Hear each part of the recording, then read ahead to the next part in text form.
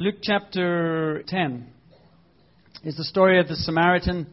And at these AGMs, I like to hover around the story of the Good Samaritan as we give thanks to God for what He's doing among us, what He's still doing, and what we believe He still has to do. It's remarkable to me, actually, what He's already done. If 7 or 8 years ago you had told me we would be standing here doing this, I wouldn't have believed you. I wouldn't have believed I would be doing it, and I wouldn't have believed we would be here. I wouldn't believe we would be in this building. I wouldn't believe that we would have the team we have here. I wouldn't believe a lot of stuff. So God is faithful, and when we live in the midst of it, we sometimes forget just what He does and how He does things. And I want to look at our foundation words on Jericho Road, but before I do that, I want to sort of set the ground with that road that road to Jericho is a road that travels between Jerusalem and Jericho. It goes down through cliffs, and it's got some broad places and got some narrow places. And it was the main thoroughfare from Jerusalem down to Jericho and beyond. It's a pretty rugged terrain. And Jerusalem symbolizes Jesus on the cross. Jesus going to the cross, Jesus' resurrection. And along that road were a lot of travelers doing their business and also having trouble. And so Jericho Road is a symbol. For me, it's been a symbol of woundedness. I remember at my when I was in my worst time, I felt like the guy at the side of the Jericho Road, and people passed by, and I sort of vowed many years ago that if I ever got back to a church, it would be a place where wounded people could find a home, and that nothing would be shocking, and that anybody who's broken could find a place there in order to be healed, not just to be sort of sitting there sponging for the rest of their lives, but to be set free. Just wanted to clear that up. It's there are a lot of churches you can belong to that nothing ever happens. They just give you food and sandwiches and feel sorry for you, and that is pathetic. That's not Jesus. That's just pity, and it's useless, right? We've been actually called to set people free because Jesus sets us free.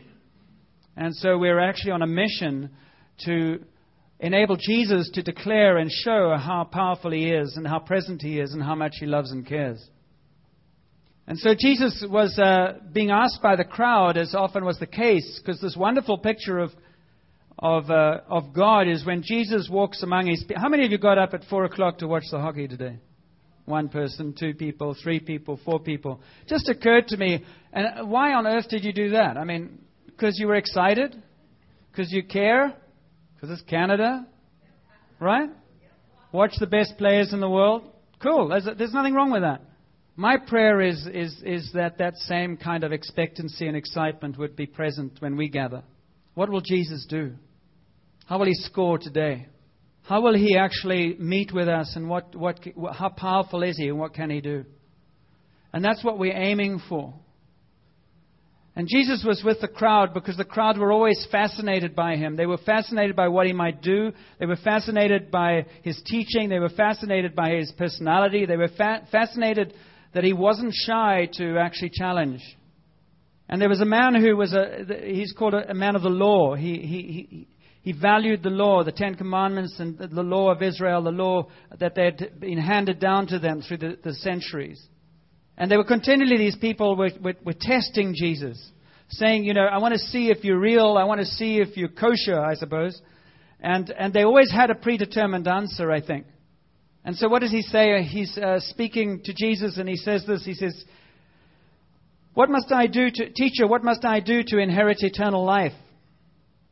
Jesus says, what is written in the law? And He replied, how do you read it? He answered, love the Lord your God with all your heart, with all your soul, and with all your strength, and with all your mind. And when you read this as a Bible study, this is not Jesus saying what we have to do today. I know that's going to sound strange to you, but He's actually having a conversation with somebody who's still in the law. And He's asking for a response that they give trapped in their law. So He says, you've got to love the Lord with all your heart, all your mind, all your strength, and love your neighbor as yourself. And Jesus said, "You have answered correctly. Now go and do this and you will live." You'll notice that Jesus very often doesn't say, "I'm really glad you believe that." He says, "Go and do it. Go and apply it." And maybe under his breath said, "Good luck." You see, if you quote that scripture, that's not the scripture for the New Testament. Love the Lord your God with all your heart, with all your mind, with all your soul is a good idea, and love one another as yourself. But Jesus actually said, "A new law I give you. Love one another as I have loved you." And that's what he came to demonstrate, and that's what he came to free, because he said, you cannot actually keep that law. That law has been broken so many times, you need a Savior. You need somebody to come in and help you from a different place to keep a law of love. And so the man, because you see, when you relate to people through law, and when you relate to God through law, and when you relate to life through law, it becomes everything's about what are you doing or what are you not doing. And if you're not doing that, you have discussions. I'm increasingly getting tired of having discussions with people on just dogma or doctrine or your belief systems, because they usually mask other things. They're important. Beliefs are important, but they've become too important at times.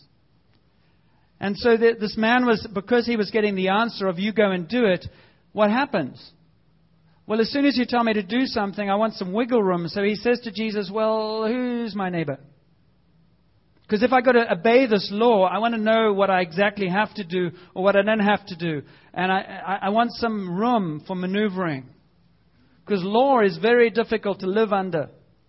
And if your perception of God is one who just makes laws for you, you're not going to have a fun time with God. And you actually notice that further away people are from the heart of Jesus, the more legalistic they become. And you could be Pentecostal, you could be Baptist, you could be Anglican, you could be Free Church, you could be anything you like. It's really easy to cut and segment your belief system into legal things. And then relate to the world through, this is what I do, and this is what you don't do, and this is what I believe, and this is what you don't believe, and division happens so quickly. Most of the denominations in the world should not exist. They exist because of mankind and humankind's trivial obsessions with things that are sad.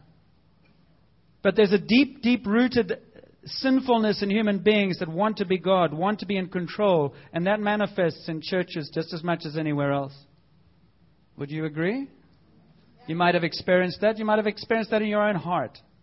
And so against that sort of legal opposition that Jesus is facing and that legalism and legalistic mindset of that man who was asking him the question, Jesus tells the story of the Good Samaritan. And he says there's this man who's traveling down this road. And he gets set upon by thieves and robbers. And they beat him up and they steal everything. And they leave him bleeding at the side of the road. And he's lying there and a priest comes by and he walks by on the other side because he's keeping the law and he can't touch that man. And then a Levi walks by and he also keeps the law so he can't touch that man. And so legally they were quite correct. And then Jesus says, well, I'll take the most outcast, the most despised person in this crowd is going to respond to, and I will actually use him as my example. And he says, and then a Samaritan came, who people said, oh, well, he doesn't even belong to the Jews. And he said a Samaritan came by, and he saw the man lying there, and he got down on his knees, and he bathed his wounds. And he picked him up, and he put him on his donkey, and he took him to a place where he could actually find help. And then he took out his wallet and he said, I'm going to pay 2 days' wages for this man's, to make sure he's cared for. And he said, and when I come back, I'll settle the rest of the account if there's more to do. He got his hands dirty. He got himself involved in that man's plight. And he gave himself financially and of his time and of his resources. And Jesus just says quite simply, so who was the good neighbor? And what is Jesus doing here? He's lifting the law into love. And he's saying you can nickel and dime with legalism. But I have come to bring a new commandment, and that is the law is fulfilled as you love those who are hurting. The law is fulfilled as you lay down your life for people who are struggling. The law is fulfilled as you give of your resources and you get your hands dirty and you get involved in people's lives even if you're going to get hurt. The law is fulfilled when you see others more than you see yourself. The law is fulfilled as you actually care for the broken and the wounded more than you just care about your own convenience. He totally shattered the old covenant in order to release a new covenant. We would not be here if He hadn't done so. To whom much is forgiven, much love will be released. The love that beats in your heart will be absolutely in proportion to the knowledge you have of the love of the Father for you right now. You will know what the love of God is when you've been in the dirt and you've been broken and you've been actually without any resource other than I need somebody to help. If you haven't experienced that, you probably won't forgive as much.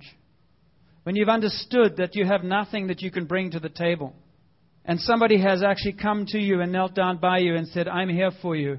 And in them saying that to you, you saw Jesus. And in them saying that to you and in them binding your wounds and them giving you some resources to help, suddenly the love of God broke in on your life and you said, I have never experienced this before. Jesus is alive because somebody touched me. That's the kind of church Jericho Road wants to be. But it cannot be that without the people being touched like that. It's powerful, isn't it? It's powerful when I stop arguing with one another and we start serving each other. It's powerful when I don't need to be right. I just need to say, how can I serve you?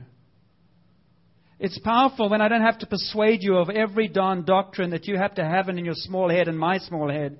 And we start saying, how can I be a friend? It's a rare thing in this world. It's powerful when we start actually entering into relationships that you cannot actually destroy, because we're not going to let each other go. It's powerful when I decide I'm not going to judge you to death. And so the Good Samaritan story is a story of how Jesus came into this world, and He came to the wounded and the broken. And there are lots of wounded, broken who are not bleeding.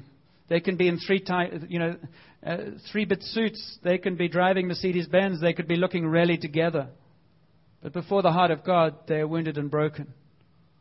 Because everyone needs a Savior. And so out of that context, I would want to remind us of some of the characteristics of the community that we believe God is calling us to. The community we believe God is calling Jericho Road to be. And when you build highways, when you build roads, you tend to have to go through places that haven't been taken before. Which means that sometimes when God is working in our lives, He's got to actually break through ground that's been covered in us. So there will be times in our journey together where we get offended. When we struggle because God encountering us causes something to shift or to move or to be challenged. So the first 5 years, as I said, when we got this painting, it was of God's support, those hands that support us, those hands that are strong and big that say, I will never leave you, I will never forsake you, I have you. We were a wounded church when we got those hands. We were a church that was very broken, very insecure about where we were going. Very much lots of tales to tell about how we had been hurt. Lots of tales to tell about how we had been mistreated. Lots of tales to tell about what had gone wrong. And God assured us and said, I'm big enough for everything you can bring to me. And we have testimony after testimony of His faithfulness, haven't we? In those hands. How those hands have held us, how those hands have restored us, how those hands have protected us, and how those hands have led us in these last years. And so when I went to a conference last month and brought this one back, there's been quite a story with this picture. I basically, the woman was finishing painting it in California, and it's the first time since I bought that one that my spirit stirred, and I said to Fred, who was sitting next to me, that's Jericho Road. And so I said, I'm going to go and ask her how much it's going to cost, because I'm going to buy it. Because when I know what it feels like. I just go, it doesn't matter if it's $10,000, I buy it. Because I know when God's moving. And it was a prophetic painting. It is a prophetic painting. And so there was a list and you had to write down. And I said to the artist, who is Teresa Dedman. Some of you might have read the book Treasure Hunt. Her husband is on the staff at Bethel. Anyway, I went up to her and said, so how much is it? And I said, I want to buy it for a church called Jericho Road. And she said, oh, wow, that's interesting. Said, I started painting it when we were experiencing the glory of God around our church, and I couldn't finish it. And then as this conference came up, it seemed the Lord said, I need you to finish it because I need to give it to someone. And so I went up and I said, so I want to buy it. So I had to fill in a form. And I said, well, what does it cost? She said, well, whatever you offer. And so I said, okay, $750. That one was $1,200. And I sort of waited, and I knew she would give it. I was pretty sure we would get it, but I eventually got it. And then I came home, and we put it on Fred's visa. And I got an email a few days later saying, thank you for $1,700. So I said, whoops, Teresa, I think we're a little out to lunch here. And she said, oh, me bad. I'll send you the money back. But she couldn't get the money back. So eventually she sent a check, which arrived about Friday a week ago, gave it to Fred. Fred took it to the bank. She forgot to sign it. So she takes a photograph, and he takes the photograph of his signature to the bank, and they say, no, we won't take it. So I said, Teresa, we've got problems. But that's fine. Be blessed. We'll work it out. And she writes back last week and says, I'm on holiday. But when I bought it, I said to her, I think you might have a prophetic word for us to go with the picture. And I shared with her the prophetic word of that picture. And she didn't reply. She just sort of ignored it. Well, on Wednesday, I think, she wrote back and said, I think this is happening because I need to release a prophetic word over your church. And I'll do that on Monday, which is tomorrow, because I'm on holiday. So there's still more to come. But this is it's called the highway to glory, or the highway to heaven. And the picture is about a future. They're little eagles that are actually flying in. And the thing is, it's about an open heaven. It's about God's presence. And it's about the stage that I think we are going into. And that is, we're no longer just wounded. We're now actually on the road, and we're going to make an impact. We're going to chase after what God has for us. And we want to be people who walk in our inheritance. So that picture, I believe, is a prophetic invitation to this church for the next 5 years. To come and see what I have for you, and to make that journey. If some of you haven't contributed and would like to, you can put something in that pot there, so we don't have to leave Fred high and dry with a debt. I'm just saying that because I think actually when we all own it, it becomes more precious. So every little bit helps. So I've got something else to say, and that is, we started off with Jericho Road. I started off with Jericho Road as a name that came after a conference with Graham Cook when, I don't know how many years ago. It's a long time ago. When was it, It's about 8 years ago. And I'm not going to go into that story other than that it felt like a little footpath. And there was no intention of coming here because there was already a church here. And so it's grown and it's become a road, Jericho Road. Well, I'm just sort of announcing to you that there's new work going on that Jericho Road. It's now a 2-lane highway. I'm going to describe to you the 2-lane highway very quickly. The 2-lane highway is, we started with, when we first started, however many years ago, we took the name Jericho and I just broke it down into sort of foundation thoughts. And Jesus is obviously the J. Jesus is, you thought it was Jean-Francois, did you, Jean-Francois? No, sorry. Jesus is J. And both highways, our double-lane highway, both have J at the beginning and center. He is the focus of everything.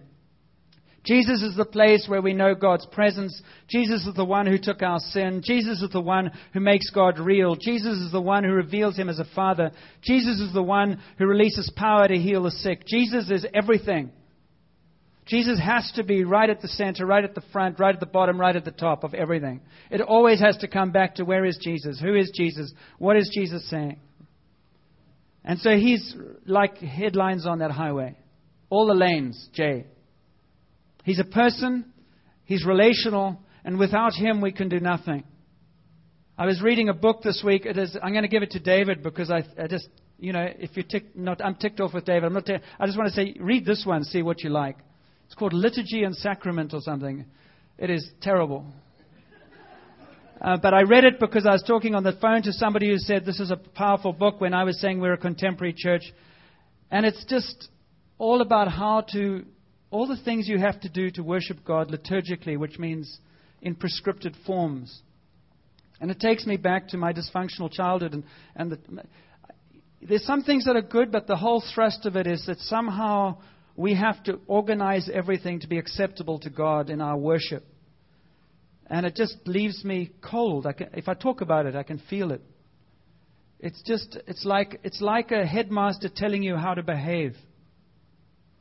And it's stifling. I do think we need parameters. I do think we need guidelines. But there's a difference. And so Jesus is the one who makes God personal. Jesus is kind. Jesus is good. Jesus is faithful. Jesus is our hope. He's our friend.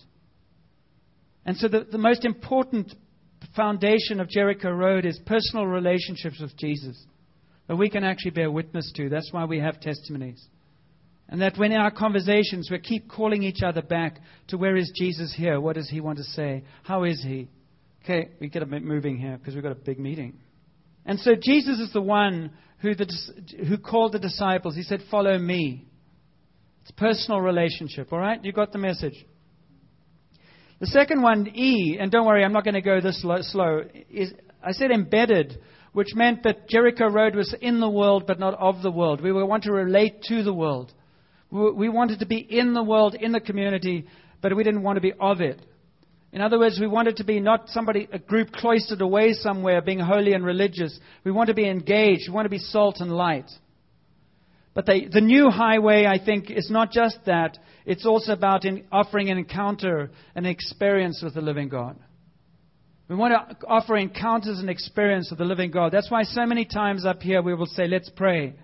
Let's actually come up to the front and say, Jesus, please touch my heart. Please touch my mind. I need your transforming work in me. So we want experiential, empowering presence of Jesus. We're learning that. We're not very good at it yet, but we know what we need. We just don't know how ways to get there. So we graciously are working together to say, Lord, how can we cultivate a culture where you can surprise us, you can meet us, you can touch us? Where you're not just speaking to our heads, but you're speaking to our hearts and releasing our hearts so that we actually are transformed. You need to be transformed? A few of you. The rest of you, you do. But we want encounters with God. Not just, it is absolutely useless if you walk out of this building and say, well, that was a nice service. Or John spoke all right. He only went on for 40 minutes. It is absolutely useless if all you go away with is a critique. So I encourage us to say, come and go with, what are you saying to me, Jesus? What are you saying to me today? For those who are a little depressed and negative, they'll always think He's out to get you. For those of us who are getting healed, He's just wanting to release good stuff. And sometimes to release good stuff, He's just got to get rid of some of the bad stuff. And He doesn't miss a thing, by the way. So encounter and experience is the new highway alongside embedded. The R of Jericho is real relationships. It's this whole question of interpersonal relationships. I'm very, very, very, very, very, very passionate about this. That if you want to grow in Jericho Road, you've got to enter into relationships with people. I will not tolerate people sending me notes from a distance telling me what they think. I say, come and talk. Well, you're intimidating. Well, suck it up and learn, because you can get beyond that. Because you're not intimidated in other areas of your life, so don't use it when it suits you. We are here to help one another, not intimidate one another. And so there's a point where we have to break through fear, but relationship is hugely important. It's about entering into things and saying, people need you and you need them. And many of the spiritual values and spiritual things God will teach you are not through just Bible study and worship. They're actually through how you live with one another. You'll notice Jesus went up to people and said, well, what do you think? What do you think is the greatest law? He engaged people. And we need to engage and engage and engage and engage, because that's how you grow. It also reveals the attitudes. And very quickly it reveals attitudes. If I'm stubborn or I don't want to change in some area, I'll avoid you because I know you're going to ask me. Whereas a reply is just, I'm still struggling with this.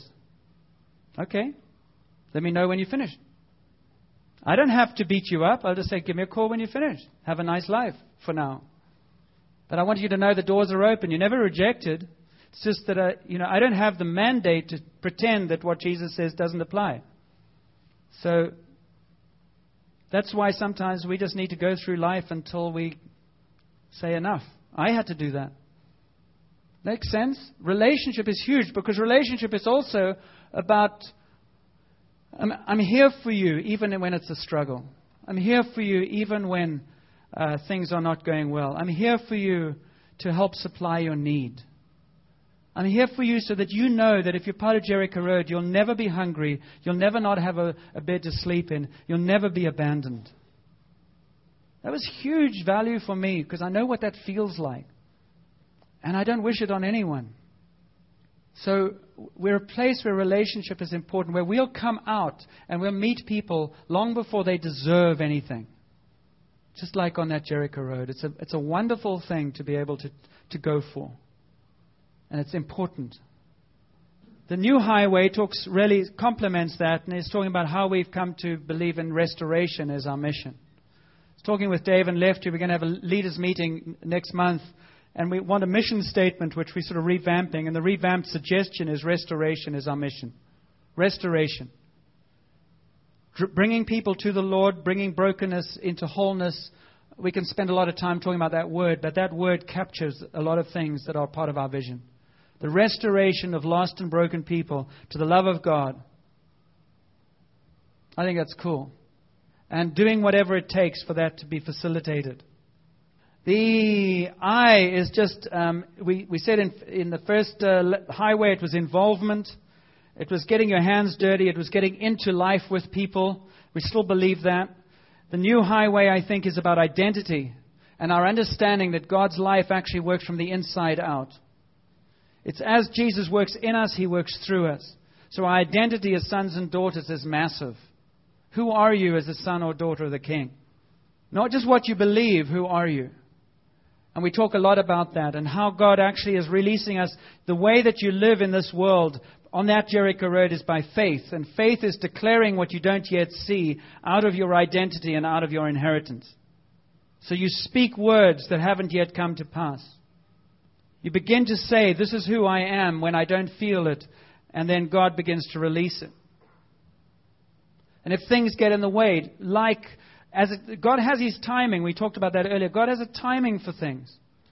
It's taken 16 years to come to the place where we kneel and say, forgive us, let go of the Anglican Church. Could have probably been sooner, but it's better late than never. And as things come up, God will bring things up as we can handle them, as we can actually do something with them. So this highway is about inheritance and identity. We talked about communication in the Sea of Jericho, communication with God and with one another. I've touched on that in relationship, which is say what you think about what you're saying, and talk to one another. It's hugely important. Mind reading doesn't work. When they were going to settle in the promised land, the mind readers never settled there. They said, we see them as they look like giants, we look like grasshoppers, we're not going in. There were two possibilities. The ones that went to the same place, they said, they look like giants, I look like a grasshopper, we're not going in. Caleb, and we've got a baby Caleb that maybe is prophetic as well, goes in, a man of a different spirit, and he says, this is a land flowing with milk and honey. And God will protect us. He has promised us, so let's go on that basis. Let's go on the basis of His promise, not what we see. Amen. And Caleb and his friends went in 40 years later. So what you believe and what you don't believe, what you declare and what you don't declare makes a huge difference about how you live. But that other highway with communication is about a covenant community. And a covenant community is one that starts saying, I came across something that somebody said the other day, which said, I'm not looking for something to believe. I'm looking for someone to walk with. And I think too much ministry in church has been done as a function. I'm the pastor, you're this, you're that. And I think what God is calling us is to His covenant relationships, which is, I'm going to walk with you till you die. We're going to actually track this road until we die. And along the Jericho Road, there will be graves. Oh, that's where John was. He was used to walk this road with us. There'll be memory stones. This is good, not bad. Where we will be able to trace our history because of the covenants we've had with people. Which says, I don't care what happens, we're going to actually covenant to make this work. It's very different.